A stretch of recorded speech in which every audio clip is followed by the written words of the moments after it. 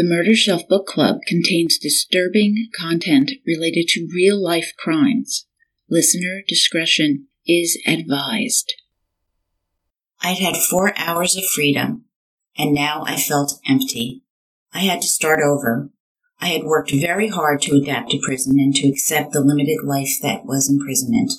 Through it all, the indictment, the pleas, sentencing, entry into prison, search of myself, my locker, no privacy, I had somehow endured and survived.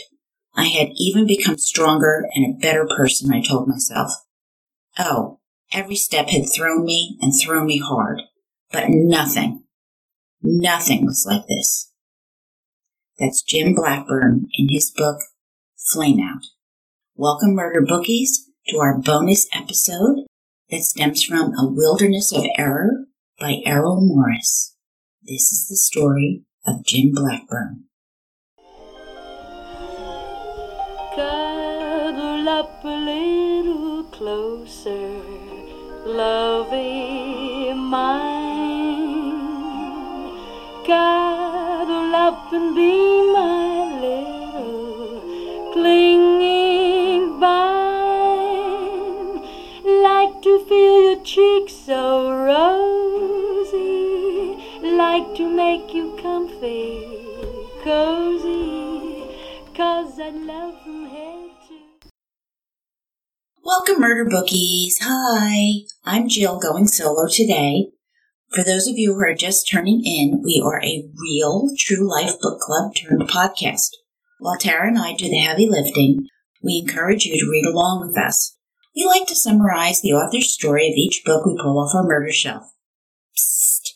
Okay, guys, we are currently reading Lost Girls by Robert Coker. Now, this is a special bonus episode, a spin-off of a trilogy we did on A Wilderness of Error by Errol Morris on the Jeffrey MacDonald triple homicide that left his wife Colette and 2 little daughters, Kimberly and Kristen, murdered back in 1971 in Fort Bragg, North Carolina. Jeff lost, and he remains in prison today. During episodes 21 and 22, we met a huge number of attorneys, including the lead prosecutor in this case, James Leslie Blackburn, will be the focus of this story. A successful attorney, husband, and father, and the MacDonald case where he achieved his fame. Let's not sell Blackburn short. He did an amazing job working for the U.S. Department of Justice for 20 years and later in private practice. Well, kinda. All right, we do have a true crime story to tell. First, I have to ask, who is Jim L. Blackburn? Well, to begin, he was born to Dr. J. Glenn and Margaret Blackburn in Lumberton, North Carolina on September 12, 1944. He won a debating championship in his junior year and then graduated from Reynolds High School in Winston-Salem. The son of a Baptist minister who was the chaplain at Wake Forest College, later university, Jim graduated from Wake with a BA in political science, and he went on to attend law school at the University of North Carolina at Chapel Hill, earning his law degree in 1969. While at Chapel Hill, he met the woman he'd married, Marshall Alida Kanata, in 1967, and they have 2 children, Jeffrey and Stacy. In 1975, Jim got to work, beginning to advise multiple state agencies. So, for example, he was the director of the Consumer Protection Division. In an article from the Raleigh News and Observer, Jim gave consumers advice on rebates. We should comparison shop because all may not be as good as it appears. Because if the shop raises the cost of a product prior to issuing the rebate, then it's really not going to be a savings. So always do the research before rebating, advises Jim Blackburn. Sound advice even today, so make a note of that one. So while in law school, Jim meets his mentor, who's going to prove to be a very critical ally, then North Carolina Attorney General Robert B. Morgan, who's going to put in a good word for him. Jim gets hired as the Assistant Attorney General with the North Carolina Justice Department. Jim moves on to work for the U.S. Attorney in the Eastern Division of North Carolina as the first Assistant U.S. Attorney and the Chief of the Criminal Division. So he moves up quite a bit. Later that year, Blackburn stood up against the Edgecombe County District Attorney Frank Brown, who'd basically drawn up a manslaughter charge against a 6-year-old Tarboro, North Carolina boy who had tragically killed his 7-year-old brother. So this is a horrible, highly emotional situation. Blackburn reviews the case law going all the way back to an 1895 North Carolina Supreme Court decision that declared, quote, "An infant under 7 years old cannot be indicted for punishment for any offense," end quote. And Jim says so in the press. He's not publicly afraid to disagree with his peers in a really highly charged emotional situation, and he absolutely did the right thing for this family. Blackburn demonstrates that he's an astute judge of circumstance. He knew political opinion was with him, because Brown was an adult charging a 6-year-old at all. Just 2 years later, Blackburn is engrossed in the Jeffrey McDonald case as lead prosecutor. Jim wins, Jeff loses, just in case you missed that. So after Jeff's conviction, riding with the McDonald high, Blackburn next takes on the state AFL-CIO president Wilbur Hobby, and he's indicted for conspiracy and defrauding the U.S. government by illegally using money from this federal employment program. Now, Blackburn is directing a staff of 25. He's prosecuting everything from drug smuggling to murder cases to civil rights abuses. Howard Troxler, a reporter with the News and Observer, he writes that Jim Blackburn's two great strengths were, first, paying meticulous attention to detail, and second, being able to sell the case to the jury. So Troxler concludes that, quote, "Because of the McDonald case and other trials, Blackburn had developed a reputation as a meticulous lawyer, one who tries to avoid being surprised in the courtroom, learning every fact and every detail of a case," end quote. Pretty impressive. Right, still the golden boy in 1981, Blackburn went on to get convictions in the Robert Ward case. This was for dumping polychlorinated biphenyl, or poisonous PCBs, on long North Carolina highways. Hey, I like the environment clean. Doesn't everybody? Good job, Jim. That September 1981, Blackburn left the U.S. Attorney's Office and begins a career in private practice. Now, at the time, the Charlotte Observer reports that Blackburn indicated that he was making the way for a Republican appointee, Sam Curran, who is the legislative assistant to the U.S. Senator Jesse Helms, who would be taking over his place. So he's an amenable guy to go along with that, don't you think? Alright, so Jim Blackburn, he is a team player even when he plays for the other team, so keep that in mind. 1983 was quite the year in North Carolina. The Lieutenant Governor, Jim C. Green, was indicted on robbery and conspiracy charges. And when Wake DA J. Randolph Riley took a leave of absence, the temporary DA, Colin Willoughby, appointed a special prosecutor to bring the case against the Lieutenant Governor. And this was none other than James L. Blackburn. After deliberating less than 3 hours, the Lieutenant Governor was found innocent of all charges. The fate of the governor and politics in North Carolina, though, is not really the point here. What is important is the connection between Blackburn and Willoughby. Remember this. There'll be more on that later. So Blackburn now accepts employment with a large law firm, Smith, Helms, Mullis & Moore, with 140 lawyers practicing out of Charlotte, Greensboro, and Raleigh, with a reputation that is reflected in Jim's acclaim as a trial lawyer. It seems like a really good fit. Now, Jim defended a high-profile case in 1985 when Senator John Jordan was charged with extortion, bribery, solicitation, and misconduct in office. This all stemmed over a dispute over a hydroelectric dam in Alamance County, North Carolina. Jordan owned land near the dam and was complaining that the owner of the dam, William H. Lee, was diverting water from his property. Jordan demands $60,000 from Lee, threatening him with unfavorable legislation if he doesn't comply. Jordan pleaded not guilty, with Blackburn filing to dismiss the, quote, vague and ambiguous charges, unquote. But to no avail, they lost that one. And then in August 1986, Jordan changes his plea to guilty, announces his resignation from the General Assembly, which was starting into an ethics probe. So Blackburn is later going to admit that it's really hard to give clients bad news, that there's no way out, especially if they are guilty of what they've been accused of. Case in point, Jim. Unfortunately, to get to the heart of the story here, things for Jim Blackburn skid off the rails big time in 1993 when he blew up his world. All right, this lawyer from the big shot law firm is arrested for embezzlement, forgery, fraud, charges he pled guilty to, and these are all felonies. And this is the true crime story that we're going to delve into, Murder Bookies. Blackburn calls it his Flame Out, and that is the title of his book, and the same name we're going to give this minicast. We've given you some insights into Blackburn's background, his career, some ups and downs. So let's see how he just utterly destroys himself. What happened to the consumer advocate? What happened to the legal eagle who successfully convicted Jeff McDonald, the man so devoted to law and order? What the hell happened to the famous prosecutor turned defense attorney? Well, let's see as we discover by stepping back a page or two. So, Jim Blackburn, he becomes this celebrity legal hero with the well-earned reputation as a brilliant attorney with the conviction of McDonald. So, at the beginning, Blackburn suggests that he has won this unwinnable case, his framing, not ours. He says that everyone told him he was going to lose McDonald. He knew that the McDonald crime scene was contaminated by 10 or more MPs trampling through 544 Castle Drive that night of February 17, 1971. Preparing for the trial, Blackburn strategized that he would only call 2 of the MPs to the stand.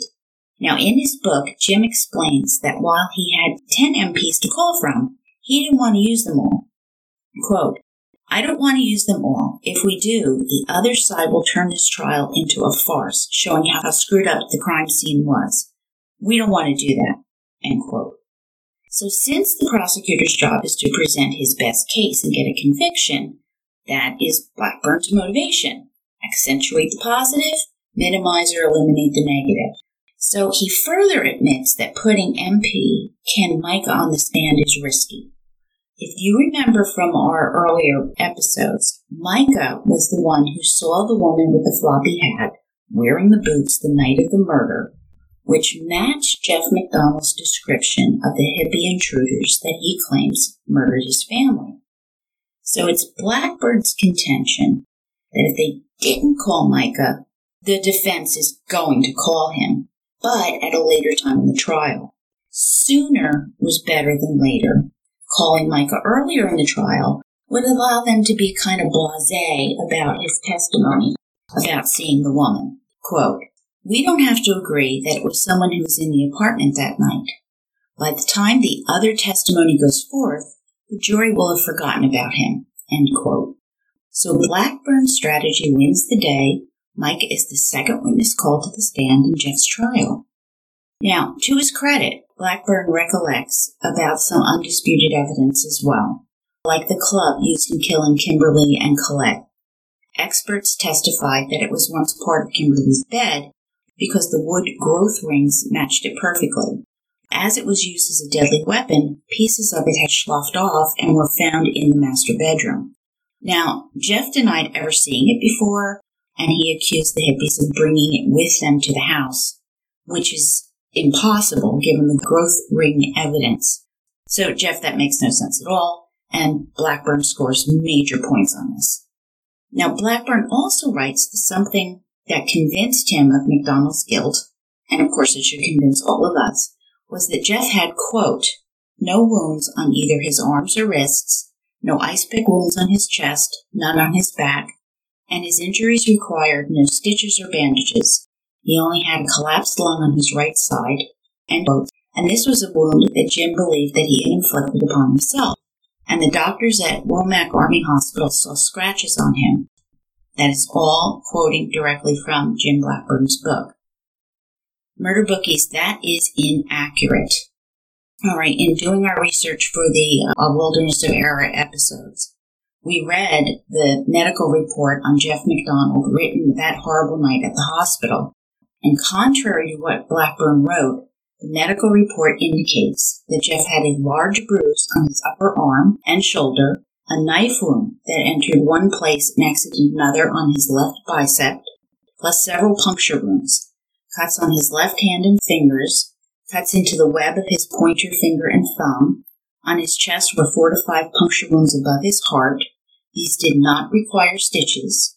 On the right side of his chest, there was a 3/4 of an inch wide wound that slid down between his ribs, which collapsed the right lung, making it difficult to breathe.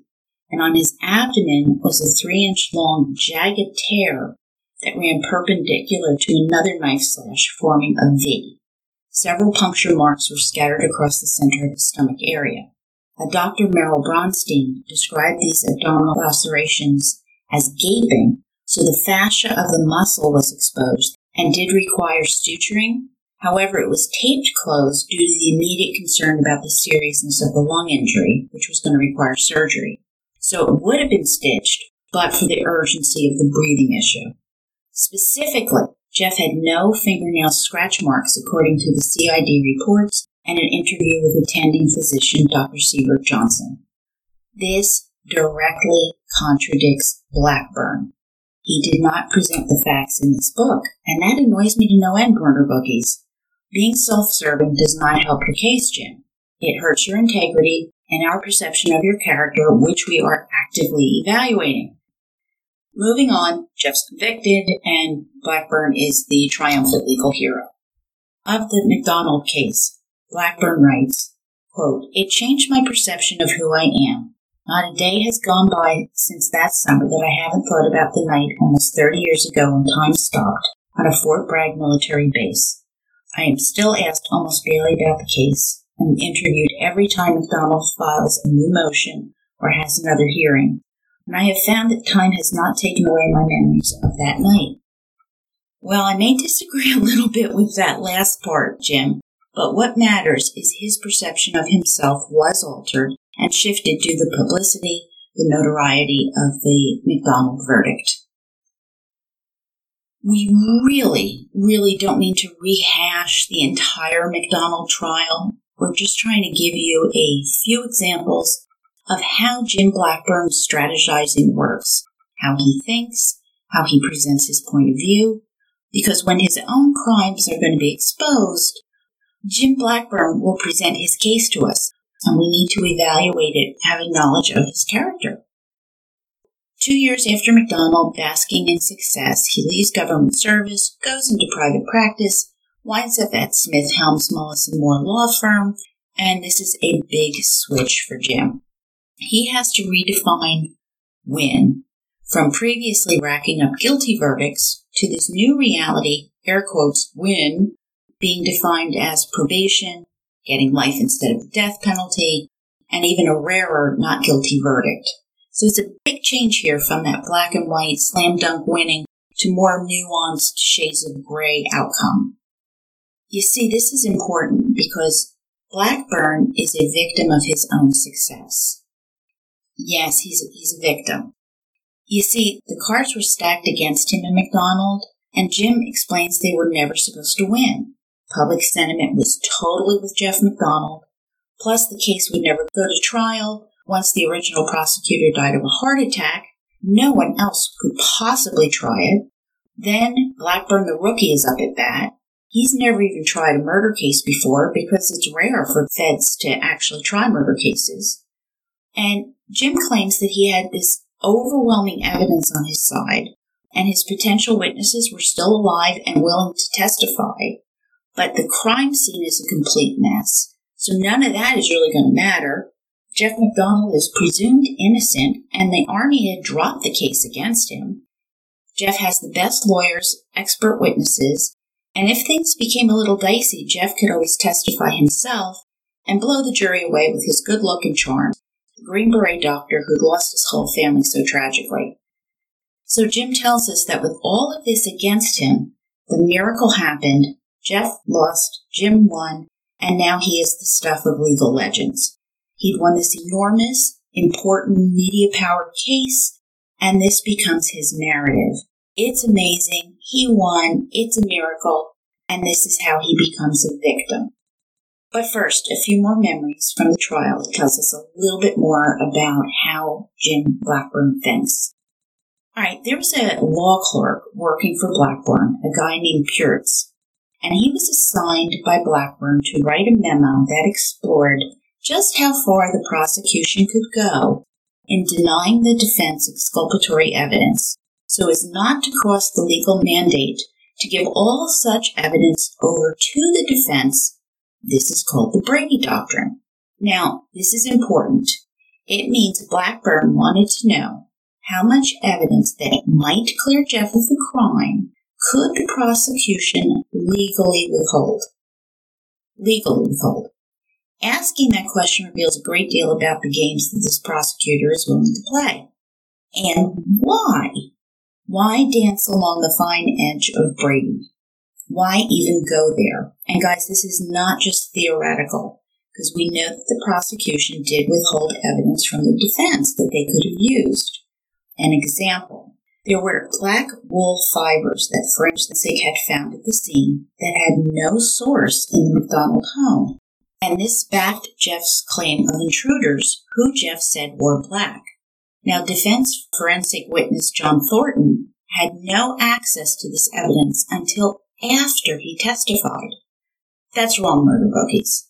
It does not mean Jeff is innocent, but it does tip the scales towards unfair trial on my scorecard, and it reveals Blackburn's mindset that he'd go that far to win. Blackburn's prosecution also did a reenactment of the 48 ice pick stab wounds, which aligned with the holes in Jeff's blue pajama top, and with 21 stab wounds in Colette's poor injured body. And this was based on the work and testimony of chemist Shirley Green.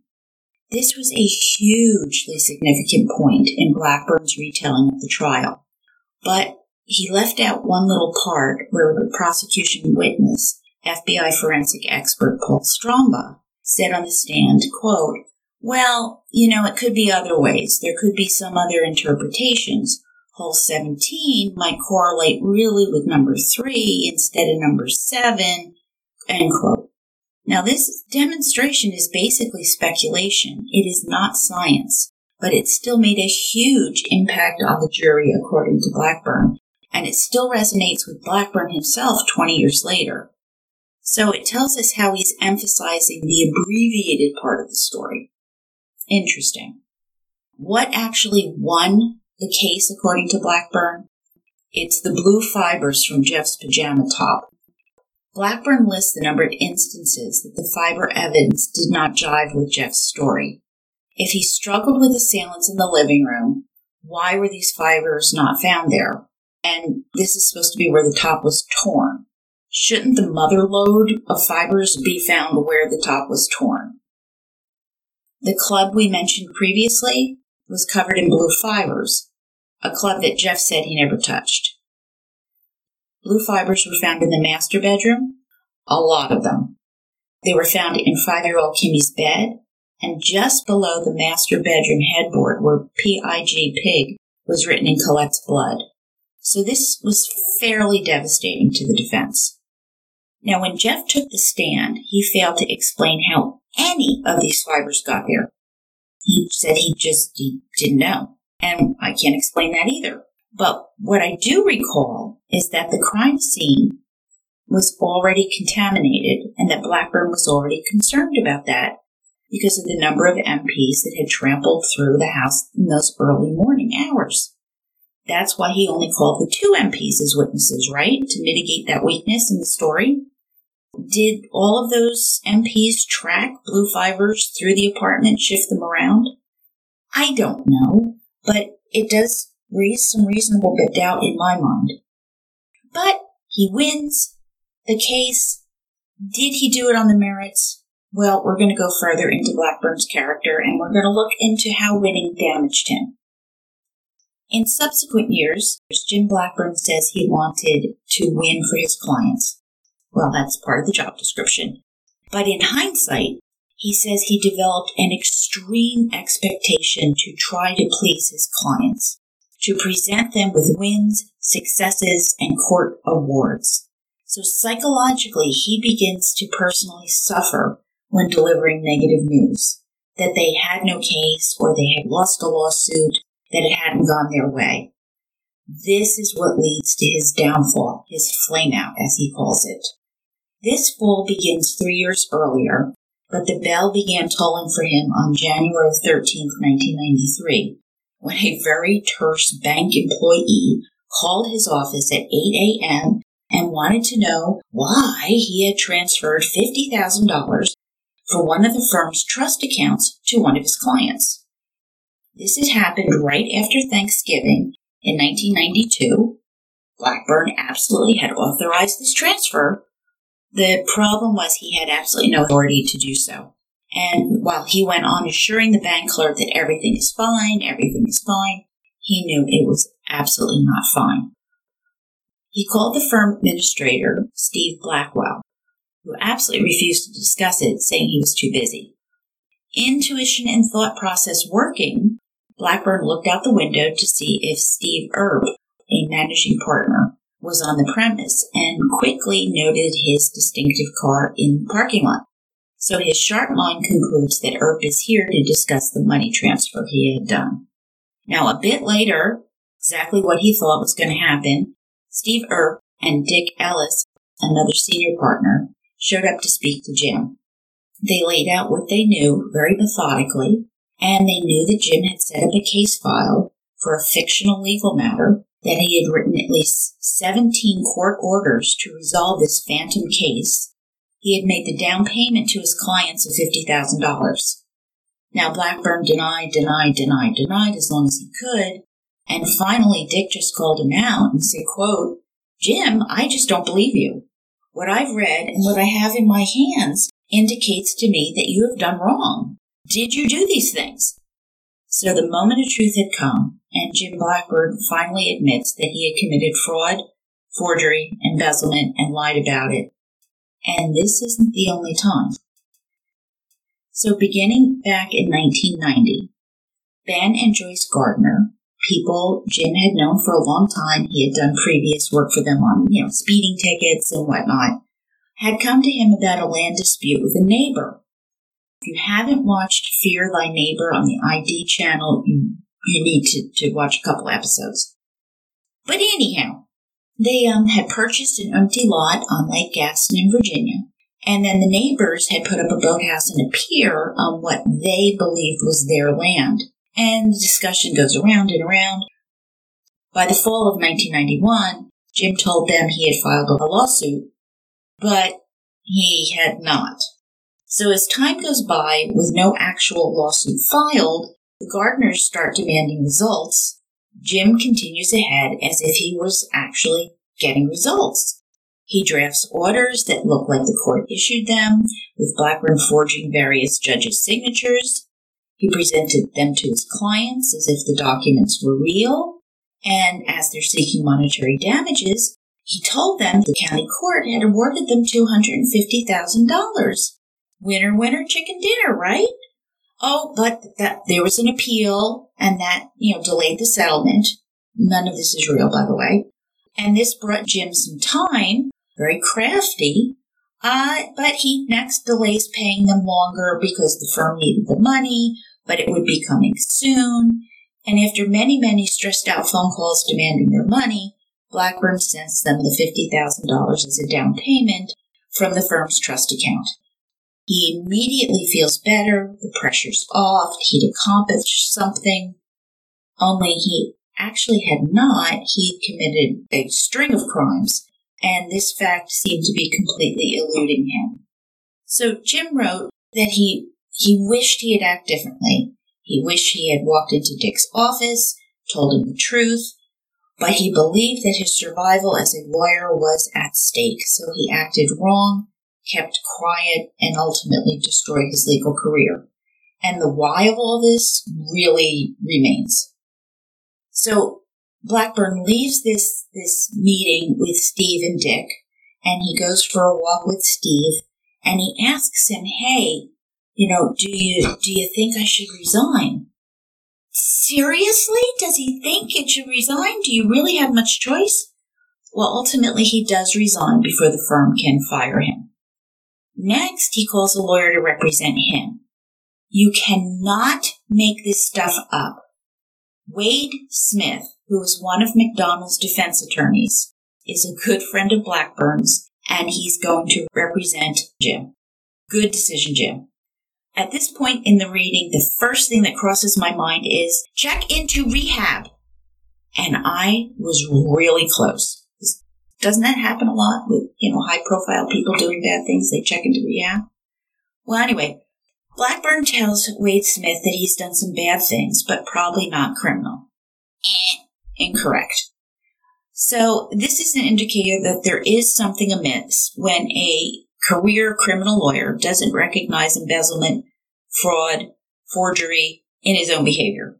All right, I know he's going to jail. Clearly he's not thinking well, because if I can know this, he should know this. So he further spills his guts about some other crimes that he's committed. Another of his clients needed money right before Christmas, and Jim sends him $6,000 from the same trust account, leaving about $1,000 left from the original $57,000 that was in the account. What Jim fails to tell us in the book is that he deposited money into his personal accounts too. During Jim's sentencing hearing, the prosecution would suggest he'd spent about $80,000 on a home renovation and used about $20,000 for an initiation fee into a social club. Very self-serving stuff, very manipulating that Blackburn neglects to mention this in his book. Note the character stuff here. Dilute criminality to make yourself look better. Wade Smith takes all of this in, and he immediately has Jim examined by a psychiatrist, one of the best in North Carolina, Jean Spaulding. According to Women in Duke University Medicine, where she'd earned her MD from, Dr. Jean Spaulding ran her private practice in Durham and served as Duke's faculty clinical consultant in child psych for 13 years. Later, she was Duke's vice chancellor for health affairs, a member of the Binational Health Commission between the United States and Mexico, and makes many media appearances discussing psychiatric issues. And she becomes James Blackburn's psychiatrist. So Jean Spaulding and Blackburn evidently knew each other previously, which I think is a little bit sketchy. It does depend on the degree of that relationship, which I really can't speak to. What we do know is that Blackburn wrote of Dr. Spaulding's words to him, which were, quote, "Look, we need to see if there's something wrong with you that might explain your recent behavior. I've known you too long, Jim, to think that you do these things without some explanation. These actions are bizarre. They're out of character for you. The truth is you might not be well, and I just don't know yet." End quote. So they begin to try to figure out what's wrong with Blackburn. Dr. Jean's concern is that his behavior was too calm, that he's in denial that he's committed serious crimes, and that this just doesn't register with Blackburn. She asks him if he's suicidal. He admits that it had crossed his mind, and her response leaves him chilled. She says, "You need to know that if you should do something to yourself, there's a good chance that one of your children will likely do the same thing when they reach your age. It's not certain, but the odds go way up, and you should think about that." Wow. Blackburn never attempts suicide. Now this tells me something significant. Something cognitive is functioning. He understood the point Dr. Spaulding is making, and he understood it fully. If he commits suicide, this could put his children in jeopardy in the future. Boom, he gets it immediately. So it appears that his thinking is working at this point. Now she goes on to prescribe him Prozac, lithium, and a battery of personality tests, drug tox screens, intense daily therapy, and eventually group therapy as well. It came out soon after that Blackburn had not only wired money to clients we've already mentioned. Jim had also sent the U.S. government another $22,000 on behalf of another client who owed money. He deposited money from clients into his personal checking account, then wrote checks to additional clients. In total, it comes out that he embezzled $234,054. A week after this all began, he checks into the psychiatric wing of Duke University Medical Center. I'd guessed rehab. They went with the psych ward. And, just seems they're looking for some way to mitigate his sins, but something does seem off with him. At the hospital, Blackburn describes his interest in seeing the newspaper because he wants to follow the media coverage of his story. He discovers they have a rating system where 1 means you never leave the ward, ever, and 5 means you can leave without supervision. He was rated at a 3, so he could not leave without an escort. So when a group of smokers were permitted to go out, he was permitted to go with them, get a newspaper in the lobby, but under supervision. In the newspaper, there was a story about the state bar filing charges and covering his treatment in the psychiatric ward. And now Jim understood why everyone wanted him there in the psych ward isolated. As much as the story was upsetting and as helpless as he might have felt, he couldn't answer any questions in lockup. So later that afternoon, Blackburn has his first visitor. Alan Head, the executive director of the State Bar Association, a former classmate of Jim's. Again, it must really be nice to have friends in high places who visit him there in the psych ward, as the Bar Association is beginning disbarment procedures. The head of the State Bar Association comes visiting. So on July 14, 1993, the grand jury hands down a 12-count indictment charging James L. Blackburn with fabricating court documents, siphoning more than $234,000 from his former law firm. Wake DA Colin Willoughby said he would personally prosecute Blackburn and that he'd extend his personal friend no favors. Remember Willoughby, who had appointed him to prosecute the lieutenant governor way back when? Yeah, his buddy Blackburn. Good to know he's not going to play favorites, however. Now, Jim faces up to 100 years in prison, but that's not going to happen because Jim decided to avoid a jury trial and plead guilty. He wanted to accept responsibility, do the right thing, make things right, and face the music. Back in April, he had taken the first steps, sending a sworn affidavit to the North Carolina State Bar, along with his law license, and admitted to all of his wrongdoings. Only Jim didn't actually want to do this. He had to be talked into it by Wade Smith and others. He had come around to it, and he did do it, but he writes he was, quote, not an easy client, and he was downright difficult, end quote. He was angry, paranoid, scared, embarrassed, but he did do it, if grudgingly. Blackburn delves into his therapy sessions with Dr. Spaulding, from the Rorschach ink blot tests, to what was his childhood like, to what did he like about being an attorney, why was it important for him to be liked. It all came back to the McDonald case. I told you he's a victim. If he had lost, his life would have been totally different. By that time, he was identified and he was judged for himself based on McDonald. He came to believe that he could fix anything, do anything, and he wanted to be all things to all people, and that he was stretching himself to the breaking point, and then snapped. Dr. Spaulding diagnosed him with having the worst case of depression she had ever seen, and his lawyer Wade Smith was thrilled and released a statement to the media. Jim is mentally ill. He did have the classic symptoms of depression: insomnia, lack of an appetite, fatigue, deriving no pleasure from life, experiencing sadness to thoughts of suicide. He even suffered a marked abnormal elevation of mood. For example, he'd be the life of the party and buying everyone drinks, and then go in his office and stare out the window frozen, unable to work. Or he would lay down on the sofa just staring into space. So, disordered thinking, this is where thoughts kind of get stuck in quicksand, or they're so rapid that your mouth can't even keep up with your words. So this is Blackburn. He's a guy who is always in motion, but he's having difficulty completing tasks. Focusing is really difficult. And he writes that Jean told him he's not psychotic, but that he had, quote, a walking around nervous breakdown with psychotic features, like a break with reality, end quote. Another psychiatrist, Dr. Seymour Halleck, stated in the News and Observer that Blackburn knew what he was doing all along, but his judgment was impaired by, quote, an insidious depression. It's my impression that he did not believe the money was his to give away, but I found no evidence that he was consistently psychotic.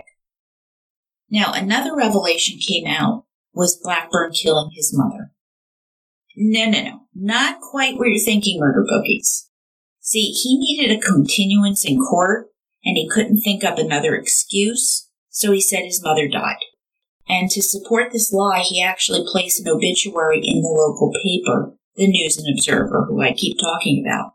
Now, he finally tells his mom about this, because it was in the paper, and she took the news of her death quite well. She only wanted to know if he actually got the continuance. The thing is, I found the obituary, and it was in Wednesday's paper, not Sunday's like he's claimed. I have to wonder what else he misremembered. And again, it goes to character and judgment, because who would go so far as to put an obituary in the paper when one's mother didn't die just to get a day out of court? I mean, that's really calculating. I mean, that really is covering your tracks, isn't it? Plus, everyone who knows your mom is going to think she just died. All right. Well, in October 1993, Wade Smith found himself fighting to keep Jim from being committed to a mental institution for 60 days. Then problems had arisen 2 weeks prior when Blackburn, who was starting to feel better, and he's trying to save money, and he cuts back on his Prozac, which triggered all kinds of behavioral problems. So Smith is arguing to the court that Jim needs to be kept at home and keep seeing his current therapist. During this period, Dr. Spaulding told reporter Sarah Avery that, quote, at the time of his delusions, he believed everything he was doing was perfectly normal, end quote.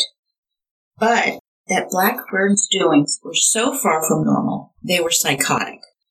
Ultimately, Judge Henry Height ruled to allow Jim to continue therapy and not to be committed, but more psychological tests were ordered. Yet in his book, Jim denies he was ever psychotic. Gene Spaulding did say he was psychotic to the press, and once again, is it memory, or is he just painting a better picture than what reality truly was? Is it deliberate? I don't know. But I have to ask, how come nobody at the law firm ever noticed he was psychotic, or depressed, or his clients? Answer. Medical scans did show an abnormality in the part of Blackburn's brain where reasoning takes place, so a minor stroke had occurred within a 5-year period. Could it have impacted his decisions? It is possible, but it's not absolutely certain that we can know. But this part of the brain is where we make judgments, think, and process. So we do know that James knew he was doing wrong on January 13th, 1993. When he admitted his crimes, his delusions were shattered. His psychiatrist explained it like this, quote, he began slipping into depression gradually. His behavior changed incrementally so that family and friends noticed nothing drastically different about him, end quote. Now, his wife, Marcia Blackburn, did write to Judge Height that, quote, I have noticed marked changes in Jim. I can say now, and I can see it so clearly, but at the time the changes were gradual and sometimes subtle, end quote. All right, a fun fact. One of the judge's signatures that Jim Blackburn forged was Judge Franklin Dupree, the same judge who presided over the 1979 Jeffrey MacDonald trial and who has denied MacDonald numerous appeals over the decades. Judge Dupree passed away in 1995 at the age of 82. Now, moving ahead to December 1993, Dr. Spaulding is continuing to talk to reporter Sarah Avery that Blackburn, quote, was haunted by the MacDonald trial. It became a very bizarre sort of way, tied to his identity. Part of him appreciated it, but on the other hand, it was a burden to find another success that was more powerful, end quote. Now, this frames James very sympathetically. As other cases came and went, and other trials began and concluded, none were as sensational or as celebrated as MacDonald, and yet everyone expected Blackburn to achieve the same results. I think Blackburn expected himself to achieve the same results. He especially sought superlative performances. Jim would later say in the article, quote, that people would say, if you can win that case, you can win my little case. So I was expected to do everything wonderfully. And for years that worked, he pulled it off. He claims that he had a personality disorder where he was compelled to please people, only there really isn't such a thing. Now, informally, there's something called people pleaser syndrome. People with low self-esteem, they can't say no. They're really generally miserable where they're trying to make everybody else happy. Often as children, they're just, crushed by their parents. So there's no rebellion or anything. And they learn to survive by just conforming to what the adults want. So they grow up and neglect themselves and are anxious and insecure with no self-worth. They can, air quote, disappear, and they become passive, fearing rejection and disappointment. It doesn't exactly fit the Jim Blackburn I've read about, but there are some little characteristics in there that kind of ping. Jim's work in private practice is going to shift from the courtroom where he thrives to playing a much more managerial role and working on lawsuits he'd agreed to file as favors to friends. And then he gets sucked back into McDonald's appeals, one based on the prosecution withholding evidence, and this time he finds he has to defend himself. Quote, says, I didn't think I'd done anything wrong, and all of a sudden I'm being interviewed by TV and radio folks about what I had been involved in, end quote, that he said at the time. But it's a good point. Blackburn also vows that he is going to pay back every cent of the $234,054, quote, because that's the only way I can feel good about myself again, end quote. Wow. That is really disappointing. So it's all about him. He's not going to make restitution to his friends at the law firm that he handily betrayed, or his clients that he threw under the bus, or maybe his family who are living a nightmare. It's all about him feeling good about himself again. And it tells me he's made terrific progress too, and I'm really glad to know that. It just sounds really self-centered. Could it be just the way the newspaper framed his comments? I am absolutely open to that possibility. It really sounds egoistic the way that is phrased. Now, as it came time for sentencing, Wake District Prosecutor Colin Willoughby suggested that money may have been used for his personal benefit, such as that home renovation or the fee into the social club. Ouch! That flies into the face of his I thought I was helping my clients. And Willoughby also states that Blackburn knew exactly what he was doing. He had no difficulty recalling for authorities the sums of money he took at various periods for whatever clients. Quoting the DA, white-collar crime is not a crime of ignorance. It's not a crime of provocation. It's not a crime of passion. It is the kind of crime that requires careful planning and execution, end quote. So the reckoning came on December 7th, 1993, when Jim was sentenced to 3 years in prison for 2 felony convictions. Judge Haidt imposed another 10-year term on the remaining charges, but suspended the sentence for 5 years probation. Blackburn also has to pay back all of the money to his former law firm. And Jim writes that he hadn't particularly wanted to hear what the court was going to say. He'd have preferred to have it mailed to him. Yeah, he's really owning it here, isn't he? He also wanted to put tape over the mouths of those speaking during this process because it's really not quick like you see on TV. He, quote, wanted the electrical power to go out, something, anything. I didn't want to sit there and listen to all those accusations, end quote.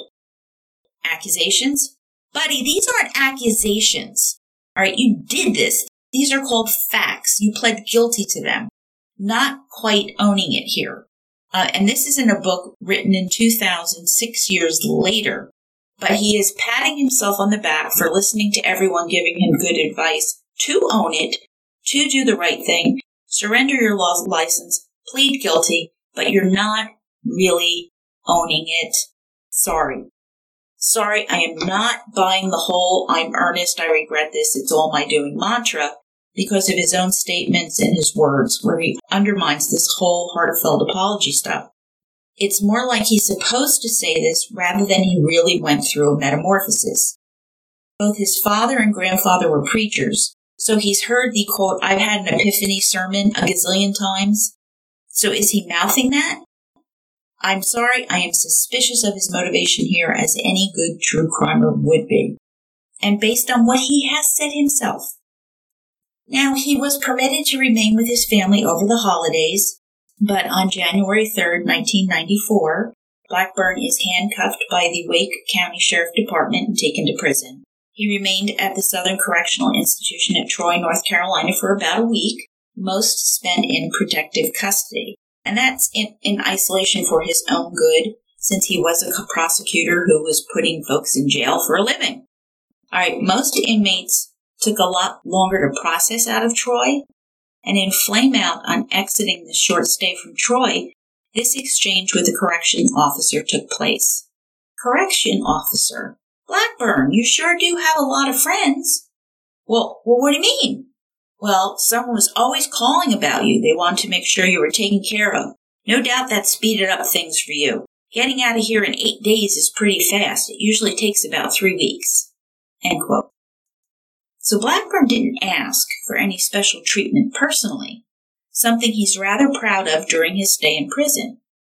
Those outside that he knew did it for him, however, and he got special treatment anyway.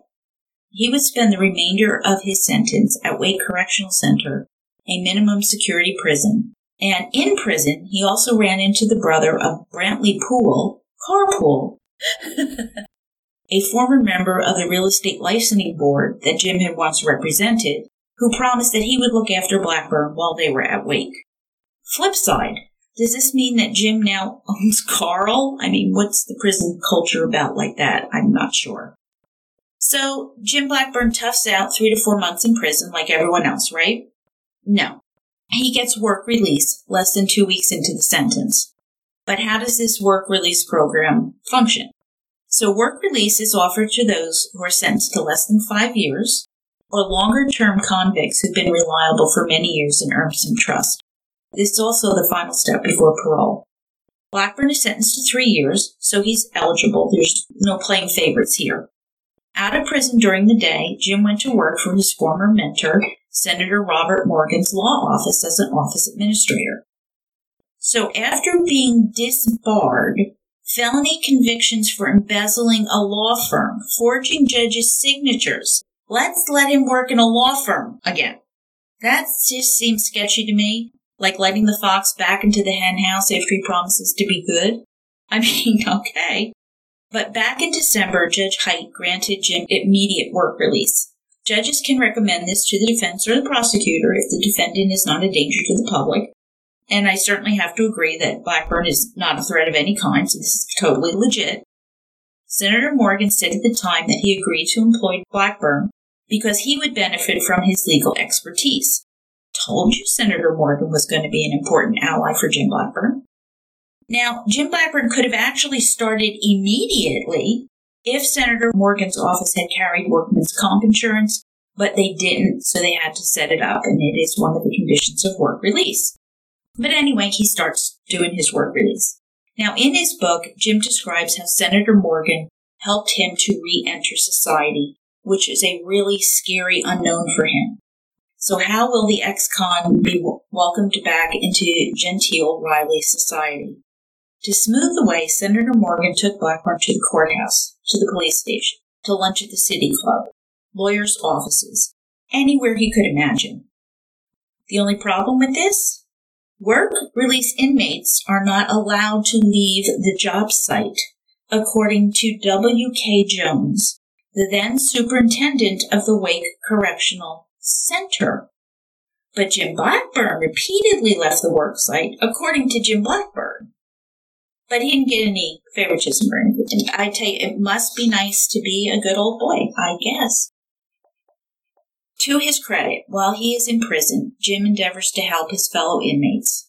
He looks over letters to parole boards, he edits them as needed, he offers legal advice, he uses the legal resources at the Morgan Law Office to help out. He regularly answered questions about the McDonald case, so it made him something of a celebrity inmate. And to his credit, he also learns to say no when the news wasn't particularly good. If someone was hoping for parole or something, no, you're not going to get parole, sorry. He says that he offered a little help and it, quote, turned a mean stare into a, hello, Mr. Blackburn, end quote. So he really was striving to become his best version of himself. And that's not easy for any of us. He showered alone for his own protection. He generally suffers the loneliness, the isolation, the loss of freedom that prison inflicts on prisoners. He writes that he grew stronger throughout, and he just wanted to survive to go home, humbled. And he turns to God, attending church services regularly. He writes that the Bible is the most read book in prison, not just read but studied. And he says he must have reread the book of Matthew's Sermon on the Mount repeatedly until it kicked in, helping Jim to hold his head up, helping him face what was coming, and enabled his survival through this terrible ordeal. And finally, on April 6, 1994, he was paroled, at least for 5 hours. The bureaucracy was so eager to get him out, they miscalculated and they used the wrong date. So after Jim rejoiced that he made it, gave away his meager belongings to his prison friends, and returns home to Marcia, he discovers he has to go back to prison. How ungodly awful to taste freedom, be in your own house, sitting on your sofa again, your feet in your slippers, and have freedom snatched away once more. I just can't even imagine. And that was the quote we opened the show with. Jim chose to return of his own accord before the officials came to get him, and he endures another few weeks, and then was paroled for real on April 27, 1994, having served 3.5 months in prison. Now, Jim moved forward. He worked as a host in a restaurant, and then a waiter, no easy job, and he accepted life without a law degree and a new social status. He worked hard, he found a new identity, a new inner sense of self, recovered his mental health, and he had to begin again. He says, quote, "If people think 1993 had been a tragic year for me, they're wrong. The difficult times for me were before 1993. The worst thing that could have happened is if all this had not come to light and I had just kept on." End quote. Sounds like he's starting to get it, right? So where has he been in more recent years? Well, in 2018, the North Carolina Department of Public Safety Community Corrections, Raleigh, held their annual managers meeting. Their keynote address was given by James L. Blackburn, now a successful motivational speaker who reflected back, quote, "1979 was good to be me," he told the attendees, "and I was great until I wasn't. And somewhere along the way, I lost myself. I lost my moral compass. You could call it stupidity, arrogance, carelessness. I thought I could teach horses to fly. It cost me a lot. My career, my reputation, my freedom, and my income. My life was shattered, but it didn't end." End quote. Now that sounds more honest, more down to earth, more real than back in the day, Jim. He stopped proclaiming his victimhood. Good. He advised correction employees that as they supervise people on probation or parole, quote, "let them know the world will fall in love with them if they're doing the very best they can and truly own their mistakes. Do not put a period where God puts a comma." A favorite phrase of Jim that's taken from George Burns and Gracie Allen, a comedian duo from back in the 40s and 50s.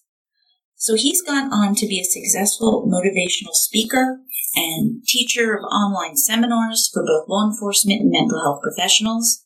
Some of the courses he teaches are When Adversity Strikes and It Will, Stupid Has Consequences and So Does Hope, and a new one, Resilience and Well-Being in 2021. And he's overcome much, done well, and contributes to society once more. And that's quite moving and must be soundly applauded. And good for him. I would love to end it there, but I just can't. I found another quote doing this research.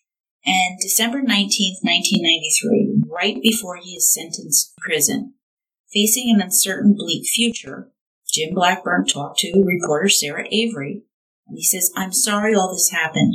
The hardest thing for me is adjusting to the fact that my past life is gone and that I am no more what I was. It's been hard to realize that the life I had known for 20 years is gone, perhaps forever." Now that's truthful. The article continues to tell us what else Jim revealed that day. Now to paraphrase, he says he faces the future with hope that he might rise above the disgrace he suffered and the ruin he's made of his career that was marked by the stunning McDonald's success that became, after all, the seed of his failures. If he is lucky, His prison sentence could be cut to 3.5 months. If he's diligent, he might work his way out of financial ruin by parlaying disgrace into a new career, public speaking about mental illness that he contends cost his life to take a free fall. That was December 1993, Murder Bookies. I believe he's sorry. I think he's being absolutely honest. That sweet life is gone. But we also do hear the victim again. My past life is gone. I'm a disgrace. My career is ruined. Winning McDonald ruined my life. Poor guy. But there is plan B. The deal was already made. Not even sentenced yet, and Blackburn reveals the plan to use his mental illness as a talking point, which is exactly what he's doing in his new career, according to his webpage today. That was fairly quick for a guy who had a competency hearing 6 weeks earlier, don't you think? Now, I am all for the power of positive thinking and embracing life, seeking forgiveness, and figuring out what's next if you majorly screw up and face the consequences.